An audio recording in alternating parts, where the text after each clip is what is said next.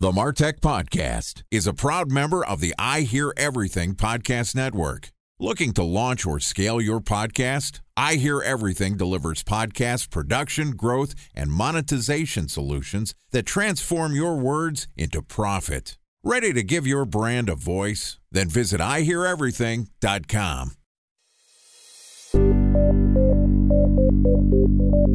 From advertising to software as a service to data. Across all of our programs and clients, we've seen a 55 to 65% open rate. Getting brands authentically integrated into content performs better than TV advertising. Typical lifespan of an article is about 24 to 36 hours.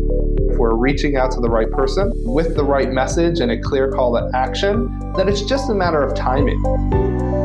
Welcome to the MarTech Podcast, a Ben J. Schaap LLC production. In this podcast, you'll hear the stories of world-class marketers that use technology to drive business results and achieve career success. We'll unearth the real-world experiences of some of the brightest minds in the marketing and technology space so you can learn the tools, tips, and tricks they've learned along the way.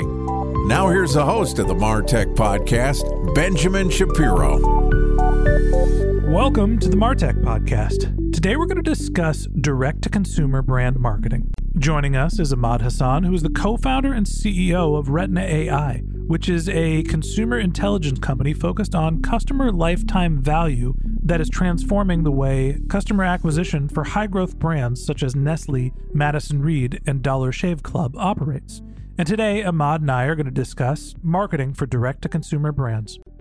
All right, here's my conversation with Emad Hasan, co-founder and CEO of Retina AI. Emad, welcome to the MarTech Podcast.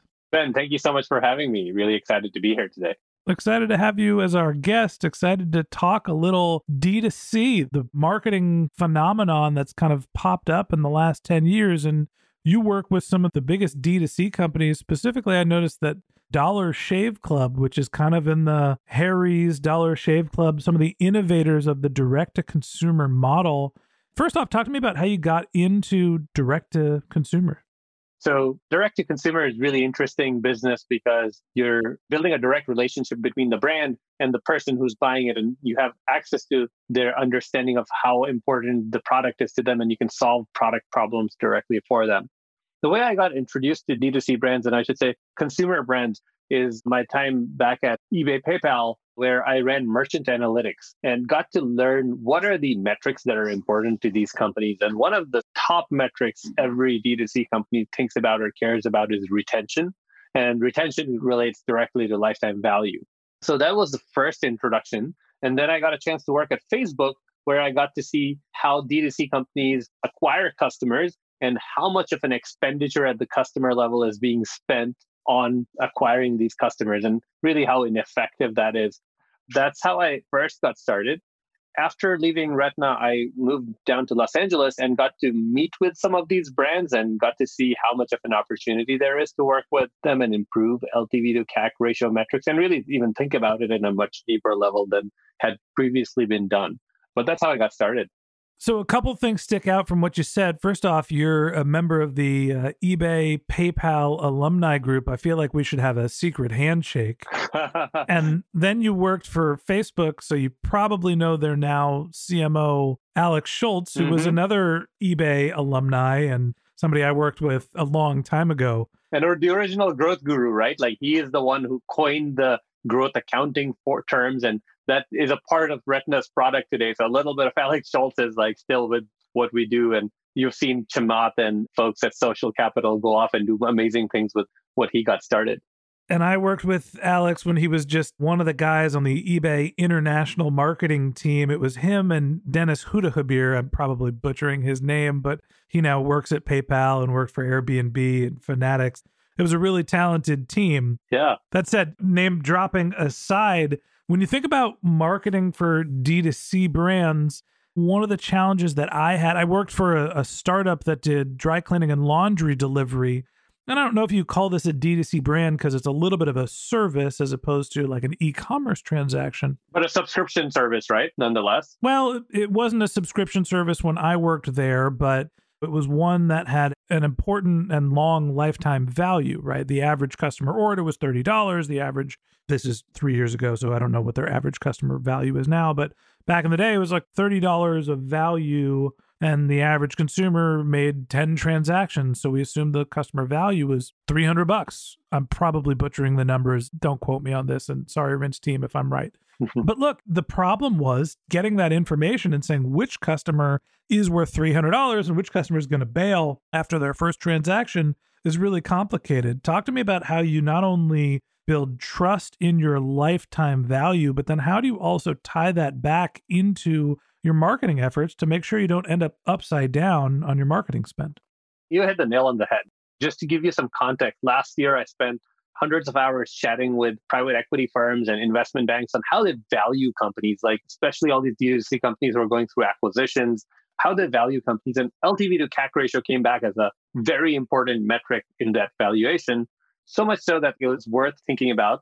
And if you think about the problem that you just mentioned, like the first transaction that just happened, you don't know if that customer is buying a gift for somebody else or if they're buying it for themselves, they're going to keep coming back. If you could have an insight or foresight about which of those hundreds of customers you acquired yesterday is really going to stick around, it could solve huge problems. You can think about the money that's being spent today on Google and Facebook. Google and Facebook aren't giving you any insight into which one of these customers are sticking around long term, but they're telling you just go convert them. And what we found is that about 30 to 50% of these D2C company businesses customer base is lifetime unprofitable. And that's insane. That's why I think it's a huge problem. Isn't that just kind of the cost of doing business, though, right? I'm going to try to get someone to be my customer, and my job as an organization is to retain the customer. Is it really up to the Facebooks and Googles of the world to say, not only send me a customer, but then send me somebody that's going to stick around? Part of that is profiling who the customer is, and there's a targeting question. And part of it is you as a brand and the experience that you create, making sure that those customers stick around. Talk to me about... Time for a 1-minute break to hear from our presenting sponsor, Mutinex. In 1919, John Wanamaker said, "Half the money I spend on advertising is wasted. I just don't know which half." Well, the advertising landscape has changed since then, and instead of reaching your audience on 2 channels, you're probably reaching them on 20. Turns out John didn't know how easy he had it. But that doesn't mean that you should give up on striving towards marketing effectiveness. No matter how complex your marketing strategy is, Mutinex Growth OX is the market mix modeling platform that measures the impact of marketing on your bottom line. Mutinex's market mix modeling platform calibrates your insights against the latest market conditions so you can make media and marketing investment decisions confidently and quickly. Ready to take your team from I think to I know? Then join brands like Samsung, ING, and Asahi who make better marketing decisions with Mutinex. Mutinex Growth OX. Your best decision starts here. To learn more about Mutinex, go to mutinex.co. That's MUTINEX.co. Okay, here's the rest of today's interview.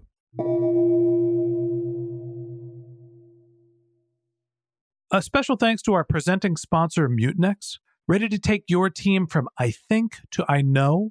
Then join brands like Samsung, ING, and Asahi who make better marketing decisions with Mutinex. Mutinex Growth OX, the marketing mix modeling platform that makes measuring ROI fast, easy, and cost-effective. Request a demo at mutinex.co. That's MUTINEX.co. The difference in LTV when you think about acquisition marketing and retention marketing. So today we see most companies keeping those 2 buckets completely separate, where you have a growth team that is just trying to get every single customer they can in the door. And then you have a retention team that's then focused on how do we drive LTV higher for a bunch of my existing customer base. Now, what we found, and this is one of the webinars I ran with the head of measurement at Google, is one of the best form of retention is getting a customer that's a high LTV customer to begin with. Like if you can do that at the acquisition time frame, then you don't have to spend a lot of effort trying to get some customers who are never going to really change their behavior to be high LTV customers. And let me put this all into some real perspective. So we work with Madison Reed, a women's hair color company. I always confuse Madison Reed and Ashley Madison, and one of them is the women's hair color, and the other one is like cheat on your wife website. Yeah. Not that one. Let's talk about the women's hair color one. Okay. We found that there are a few factors about one of their customer profiles that makes that customer a very, very high LTV customer. The product is just landing super well. Like there's a certain like hair color that if somebody tries that product, it's super sticky. If they go blonde, they eventually are going to want to work their way back to their natural hair color, something like that. That's exactly right. So that's a type of insight that we are able to surface that helps them figure out, all right, we have an amazing product market fit here with this type of a customer. How do we keep making the product better for them? And how do we make it better for the folks that it's not working for? But then there is a lot you can do by saying, all right, this is my current customer base. Things are working well. I can go predict the actual LTV. And then when I go do my Facebook marketing, I can put a bid cap on how much I want to pay for the lookalikes of my high LTV customers, my medium, and my low LTV customers. So even if I'm acquiring the one and dones, I can say exactly how much I should think about paying before I say stop spending any more money on these campaigns. I think of LTV as a sliding scale between, you can go and you can bid for the customers that are likely to be your highest converting, or you can also say, look, we're going to take everyone and we're going to invest our efforts into our retention efforts. And, you can invest more into higher acquisition costs for more valuable customers, or you can invest more into converting all of your customers to being higher acquisition. There's a scale there between the two of them. When you're figuring out where you should allocate your resources, you sort of have inferred, hey, put a bid cap on the potentially low valuable customers, but there are some people in the low valuable customer bucket who are going to be high LTV customers, and you don't know that till after the fact. No, that's not true. That's the secret sauce of Retina. All right, tell me about it. So, of course, if you just started your D2C brand, then you have a lot of exploration to do to figure out which customers things are landing for well and which customers things are not landing for. But let's say you've been around for like 18 months and you've had like a few 100,000 customers convert. Now you have enough data to understand what customer journey any customer is going to take. And by that, I mean that typically there are a few signals that we see if a customer, as they're walking in the door, if they've taken a similar path to like thousands of other customers in the past, you can very reliably estimate what their journey is going to look like. And that's just statistics, right? Like if you have enough customers that are following a certain path, your estimation of their lifetime value tends to be fairly accurately predictable. So what you do is you say, hey, look, somebody is walking in the door. I know the journey they've taken. And we've seen less than 10% of the times that somebody from this bucket will ever go to the higher LTV bucket, not worth spending the money on time on. And there's a lot more higher value in like going after the middle buckets most of the times. All right. So the takeaway here is that you're segmenting your marketing efforts not by demographic, geographic type of categories. You're really looking for LTV segments. You're taking what the user experience is from a big amount of data, bucketing people by what you think their potential LTV are, and then you're setting your spend limits to make sure that you're not going to be upside down on those customers. Now, I'm assuming that even though you have a fair amount of data when you go into that, it's not a static thing, that those LTVs can change over time. So how are you adjusting your model as you get more data in the door? So as you get more data in the door, you have your transactional data, which is actual repeat transactions that are happening that are defining your understanding of what the inter-transaction time is, how frequently the customer is actually coming back, and how much they're spending. But you also have a bunch of other data sets that are changing that journey. So for example, new products that are getting introduced or competitors introduce a new product, that can also change the dynamics of where your LTV goes. Or things like COVID, that can change dramatically what your buying behavior might be with a brand. Think about buying clothes. We changed our behavior on that pretty dramatically after COVID started. I was already wearing sweatpants before COVID started, but go on. It's the first time in my life I've been a trendsetter. I feel like you're an outlier. In fairness, I actually don't really wear a lot of sweatpants, but go on. But yeah, you're absolutely right. Customers do change their journey, and that's why you've got to keep scoring them and adapting to that. And that's why there's also use cases beyond marketing, right? So if you think about customer service, whenever a customer service call comes in, the smart D2C marketers and smart consumer company marketers are generally prioritizing their calls to some degree based on expected residual lifetime value rather than the first come, first serve basis. They're also potentially giving appeasement limits directly to the customer service rep on how much did you give away in appeasements before you say, no, we can't go beyond that. That's really interesting and smart. And I would say that that's a retention marketing strategy, even though customer service is not considered marketing. I want to go back to talking about the acquisition efforts and actually talk a little bit about the data flow. Mm-hmm.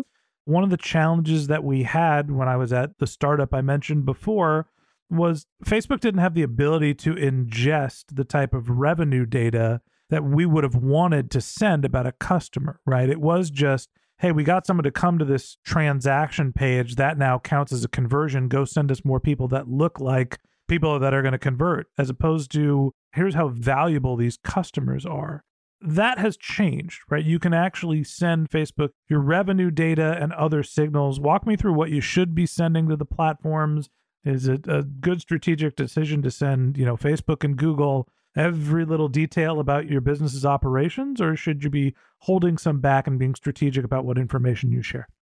I'm going to put the data privacy and how much of your data you want to share with Facebook aside. But let's say that you just cared about optimizing for business performance. What could Facebook do with some of that data? So there are two questions that we should address. One is the short-term question of has this problem been solved? And what are the implications of this IDFA cookie pixel going away? What does Facebook do then?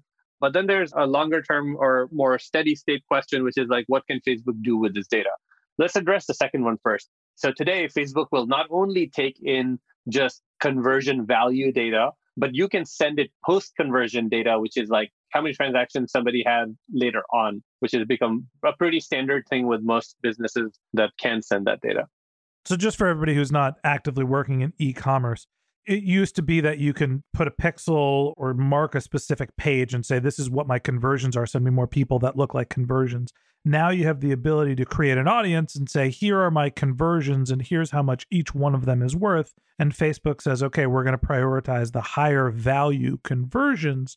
And what you're saying, Emad, is that not only can you upload a list saying, here are my customers and their values, but you can, after they have become a conversion, basically post-mortem after the transaction, say, okay, now here's all the conversion data and the value, so you can reassess the value of the people that you've driven to me and optimize future campaigns.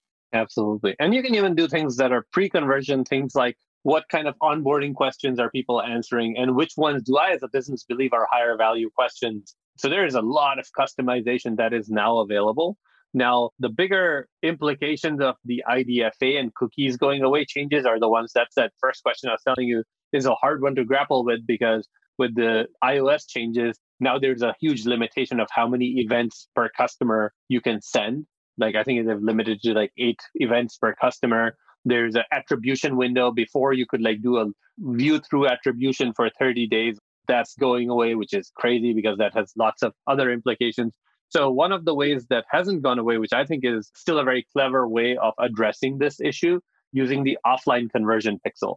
So if you remember what offline conversion pixel is, you're getting the end consumer to opt in, obviously, by whenever they go through and purchase something, but you send their one-way hashed email address back to Facebook along with an event timestamp, as well as the conversion value or whatever else you might want to send.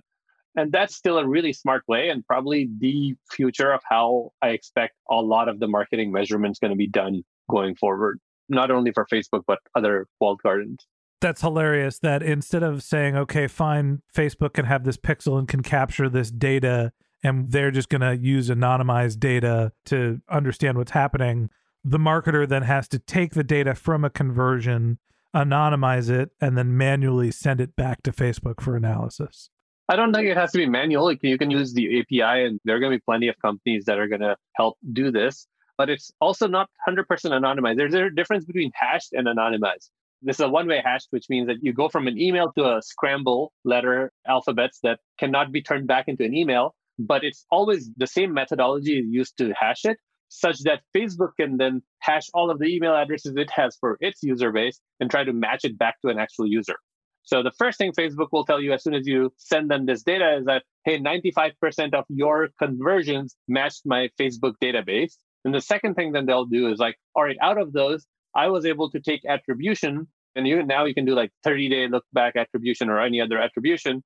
for X number of campaigns that just recently happened. So you can do both. At the end of the day, the direct-to-consumer model is one where it is not just about understanding who your customer is. It's about collecting enough data and getting a big enough signal so that you can use the marketing channels, the social media platforms to basically be your marketing AI engines and optimize your traffic and conversions for you. So we're going to continue this conversation tomorrow, talking about some of the metrics and ratios that Emad mentions, and mostly talking about how businesses are measuring their health based on using CAC to ROAS as a ratio. So that wraps up this episode of the MarTech podcast. Thanks for listening to my conversation with Emad Hasan, co-founder and CEO of Retina AI. In part 2 of this interview, which we'll publish tomorrow, we're going to talk about measuring business health using CAC to ROAS ratios. If you can't wait until our next episode and you'd like to learn more about Emad, you can click on the link to his LinkedIn profile in our show notes. You can contact him on Twitter. His handle is Emadul Hasan, EMADULHASAN, or you could visit his company's website, which is retina.ai, RETINA.ai. Just one more link in our show notes I'd like to tell you about. If you didn't have a chance to take notes while you were listening to this podcast, head over to martechpod.com where we have summaries of all of our episodes and contact information for our guests. You can also subscribe to our once-a-week newsletter, and you can even send us your topic suggestions or your marketing questions, which we'll answer live on our show. Of course, you can always reach out on social media. Our handle is MarTechPod, MarTechPod, on LinkedIn, Twitter, Instagram, and Facebook, or you can contact me directly. My handle is BenJShap, BenJShap. And if you haven't subscribed yet and you want a daily stream of marketing and technology knowledge in your podcast feed, we're going to publish an episode every day this year. So hit the subscribe button in your podcast app, and we'll be back in your feed tomorrow morning. All right, that's it for today. But until next time, my advice is to just focus on keeping your customers happy.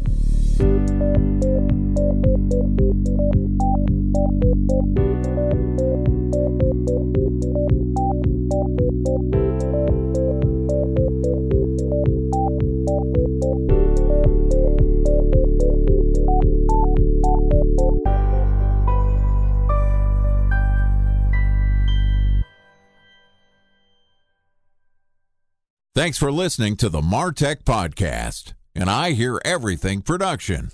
Looking to launch or scale a podcast like this one for your brand? Then visit iheareverything.com.